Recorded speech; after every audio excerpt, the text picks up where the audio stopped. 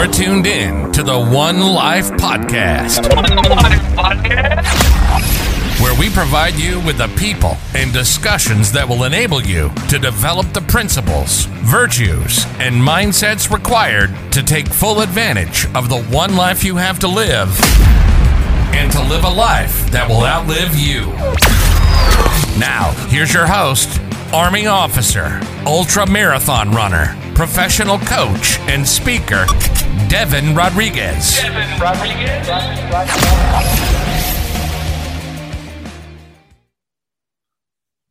Hey everybody, welcome back to this episode, and today is a real treat. A unique guest compared to who we've had on in the past, and I say unique in a very, very, very good and quite frankly, awesome way. Today we have Dr. Antipas Harris, who is the president of Jake's Divinity School. When I say Jake's, I mean TD Jake's Divinity School. And not only that, he's been an educator for a couple of decades now, has worked in multiple university settings, is an author, and we're going to talk a little bit about his book because it intrigued me when I saw the title. And he's also has extensive training in homiletics, so we're going to talk about that a little bit, and leadership in the church. So a person that when I listened to him on YouTube, I said, whoa, this guy got it together. He's talking about God and how if the world went to God with our problems, we would be so much better off. I said, I got to get this guy on the show. So Dr. Antipas, thank you for being here today. It's truly an honor to be able to have this conversation with you. Well, I consider the honor mine. It's a delight to be on here. Thank you for thinking of me and including me. I'm thrilled. Thank you for the opportunity. Of course. And Dr. Antipas, I would love to start off by talking a little bit about your upbringing and what were the signature moments in your life, or those moments that you categorize as being big moments that led to you being the person that you are today. Oh, great question. I grew up in a rural community in a small Pentecostal church in Georgia. We had a lot of ideas and even dreams, but not a lot of connections and not a lot of opportunity. But my dad was very insistent upon us getting the best education that we could, even in that environment.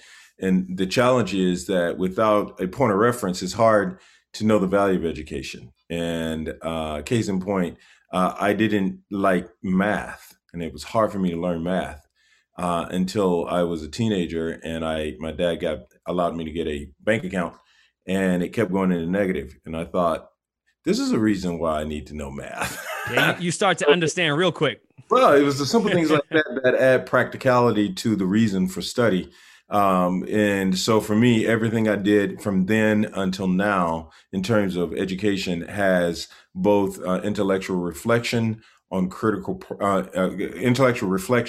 reflection on everyday practice. So that's one example from a mathematics perspective, but it goes into my faith. Why do I study theology? Why do I study philosophy? Those things that are very heavy, seem to be very heady, are very much rooted in my everyday life experience. So as a little boy, growing up in a Pentecostal church, my brothers and I were musicians, and we had an opportunity to sing for the Bobby Jones gospel show. In those days on BET, that was a big deal. So when Bobby Jones saw our little VHS and called and invited us to his show, we thought this was our gateway to the world.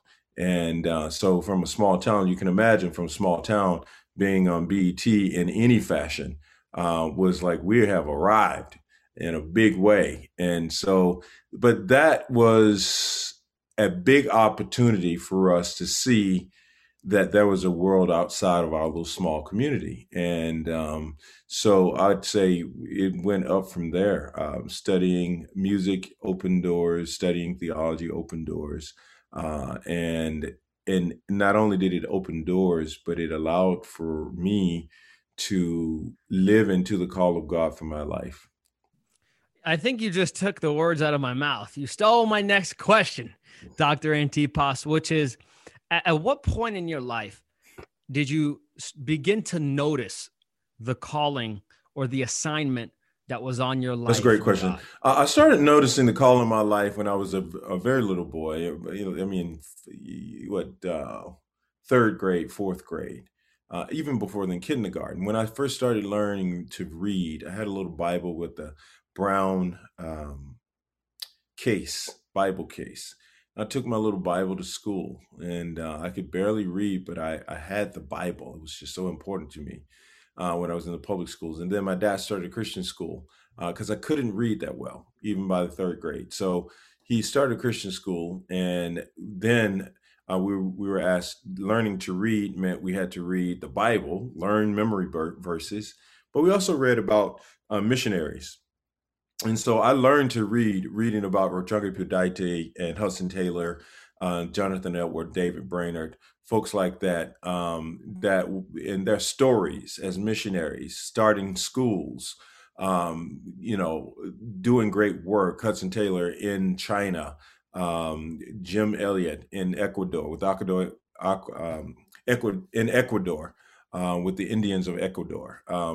And those stories about the work that they did, both humanitarian work and education work, really had an indelible impression on me. And from that point on, I knew that I was called to be like them.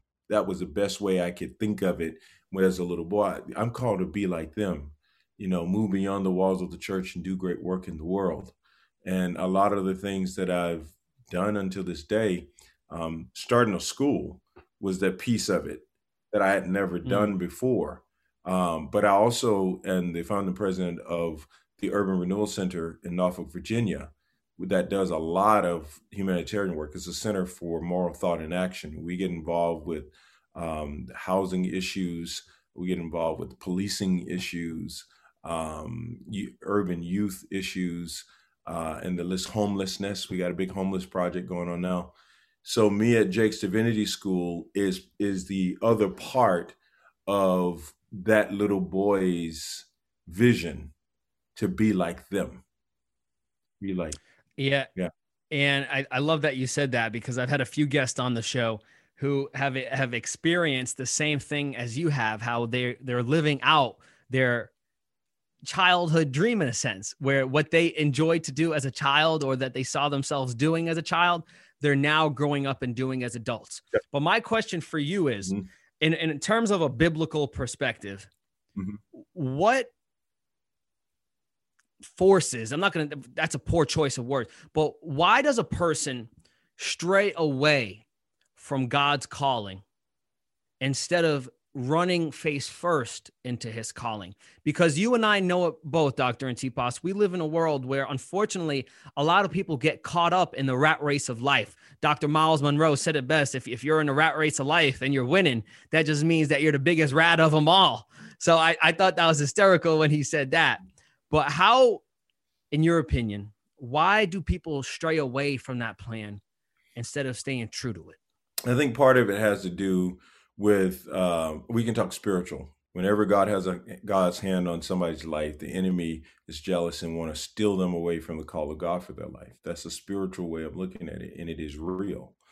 Another way of looking at it, which is very similar, is whenever anybody has a call in their life, opposition is going to always come, and you have to run away from your fears.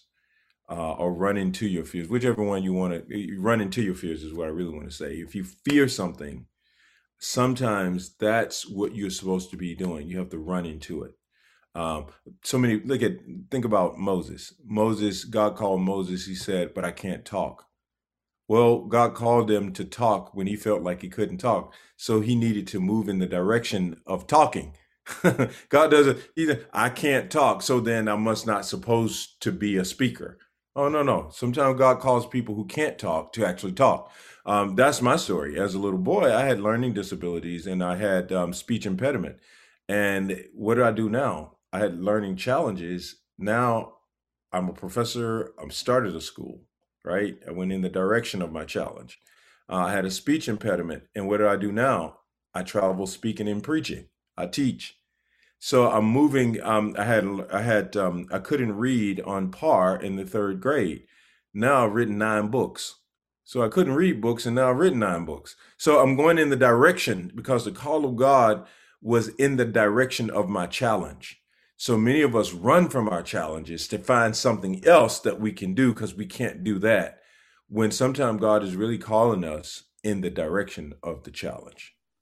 So run face first into those fears. That is beautiful, Dr. Antipas. Thank you for sharing that. And I want to learn a little bit about how this school came to be. Okay. And how you found yourself working alongside probably the most popular, well-known preacher of certainly our generation, my generation, 21st century, TD Jakes. How did this relationship transpire, and how did it lead to you founding a school, which is incredible? Yeah, thanks for the question. In around 2012, Bishop Jakes was in Virginia promoting his book uh, uh, that was on offenses. I don't know if you remember the book he wrote. It was I forget the name of the book, but it was about letting go of offenses. And Let It Go. That was the title of the book, Let It Go. Yeah. So I made my way over to CBN and met him. And at the time, I was a professor at Regent University, which is on CBN's campus, the shared campus. And so I met him and shared with him some things that I was working on at the university.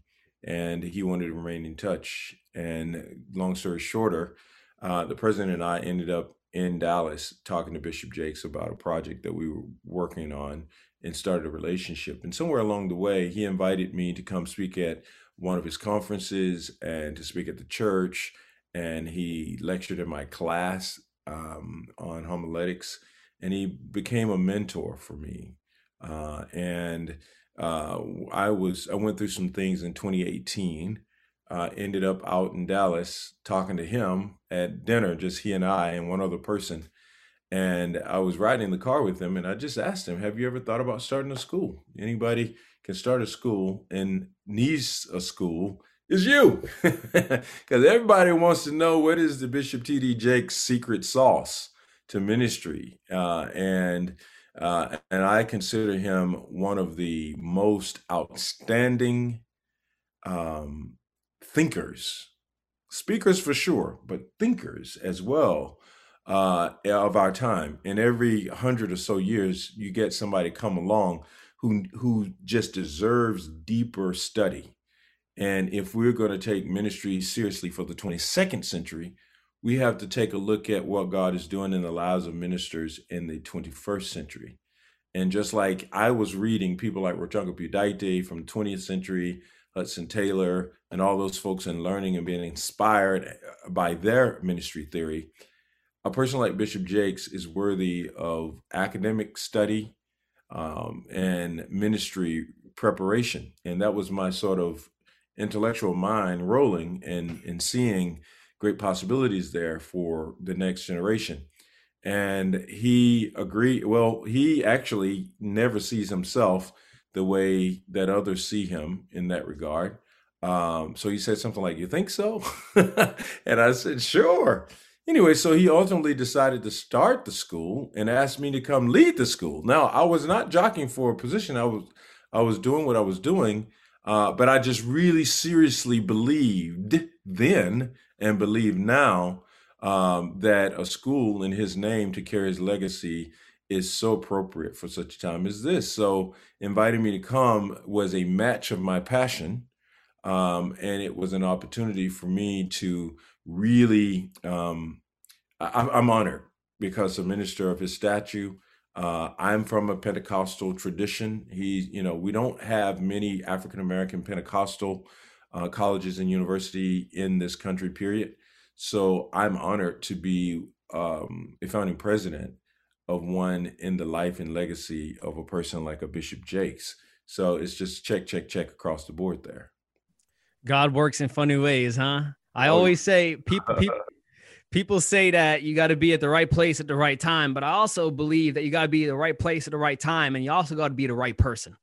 And I believe that what you just shared proves that you were the right person in that situation, because if you weren't, Bishop Jakes wouldn't have picked you to lead that school, which is incredible. What an opportunity for you and your growth, but also to serve the greater kingdom that there is. So Amen. Yeah, amen. It's a blessing. It really is. And I want to know, because you mentioned homiletics and speaking and so forth. I'm curious. Number one, this is a question that I've been wanting to ask somebody of your knowledge.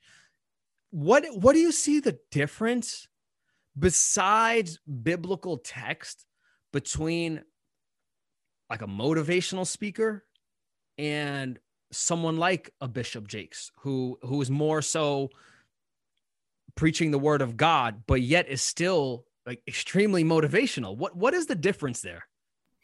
Jesus makes the difference. I think many times motivational speakers speak about principles that inspire people's lives. But preaching is not just motivational. Sometimes it's corrective, but it can be inspirational because it's Christ-centered and it's spirit-filled. Paul says, we preach Jesus. If we don't preach Jesus, it's just a motivational speech.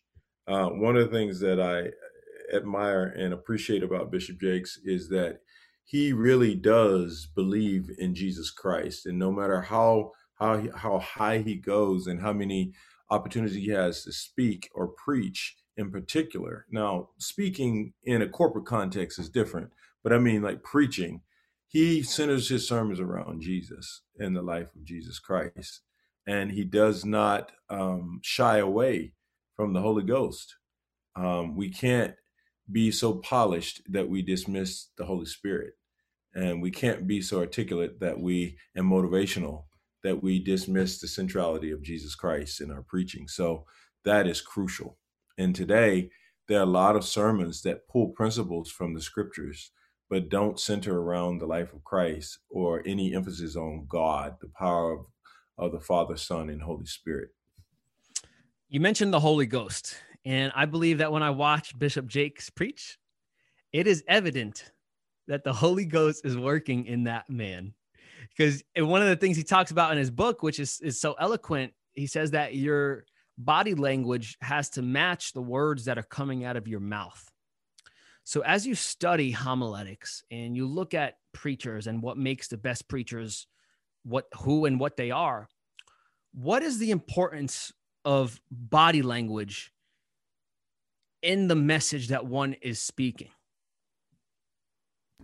Yeah, it's so important. Logosomata is a language that Tom Trozier uses. Logosomata, logos word, somata body. So the body bearing full weight of the word is what he's saying. And so when you're preaching up in front of people, you're bearing. That's Paul said, "I came to you with demonstrations," right? Not eloquence, but demonstrations of the Spirit. Throughout the Old Testament, the Hebrew prophets bore the full weight of what God had spoken to them. He told people like Isaiah, Ezekiel to do things like Isaiah, lay on your side for 3 years, or Ezekiel went down to the valley of Chabar and he stayed for 7 days and stared at where the people were. It was this sense of being present with the body. And Paul talks about how we're earthen vessels, but we have heavenly treasures. So this idea of being of God's treasures being embodied is so important. So when we preach, if we're preaching about the gospel, there needs to be some bodily expressions. We speak with our bodies as well as with our mouths, and so there has to be a consistency of logosomata and the word that is coming out of our mouth. Yeah, and it's incredible, because I feel like it conveys so much more than just what he's saying. Such a big difference that I've noticed just studying and watching him. So thank you, Logosomata. That's something that I'm going to have to go look up after this, man. Dropping them knowledge bombs up in here. There you go. So my second to last question is, in your opinion, studying and working alongside one of the greatest preachers, but just looking at preaching in general and studying it in its field, what makes the greatest preachers so great? Do you see any common trends, any common themes? What do you see from the best preachers that you've come across? Yeah. Now, let me say the way I understand best preachers, Bishop is absolutely at the top of that list. But there are some really, really good preachers that a lot of people don't know. So there's an assumption sometimes that best preachers are national, worldwide known. But there are some people who are on the world stage who are not that great preachers, in my opinion. But Bishop is one of them who is. But there are also those preachers that preach like, say, my dad, in a small church in the rural community that nobody would ever really know or hear him preach. But his preaching was transformative in the life of a lot of people in their rural communities whose lives have changed and future has been bright and they have gone very far. Well, the preaching, the power of strong preaching is transformation. But it's not by power nor by might, it's by the Spirit. So for me, we can talk about the mechanics of preaching, oratory skills, ability to articulate and to woo a crowd. All of that is good, but the meat of the word is what's so important. And you can whisper it, you can talk it slowly, you can scream it, you can yell it. It doesn't matter. The word does the work. And if you can really give a word from God, even if you're very educated or articulate or have a vocabulary that is huge, or if you say this and that and ain't, and you don't have a very large vocabulary, the question is, how deep in love are you with Jesus? And that comes across. That's deep, man. That's deep. That is deep. Thank you for sharing that, because to be honest, wasn't the answer I was expecting. But now that you say that, I see it, because one of the things that Bishop said in creating his book was that it was very hard for him to write it because of that deep and intimate relationship that he had with the Lord while building out his sermon. So don't drop the mic, as he says, was a difficult thing to do. And it's crazy to see what you're saying and then going and watching a sermon and seeing that play out, because it's so evident when a preacher has that. So absolutely. Dr. Antipas, last question for you. The question I ask each and every guest that comes on the show, very last question, is that on one day, Dr. Antipas, we pray it's not for a long time, but one day you're no longer going to be here.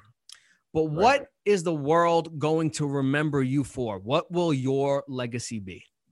That's a good question. And I was talking to one of my friends. There was a time in my life that I wanted to be known around the world. And that's wonderful. And that's something that if I can make a positive contribution, I hope that the world benefits.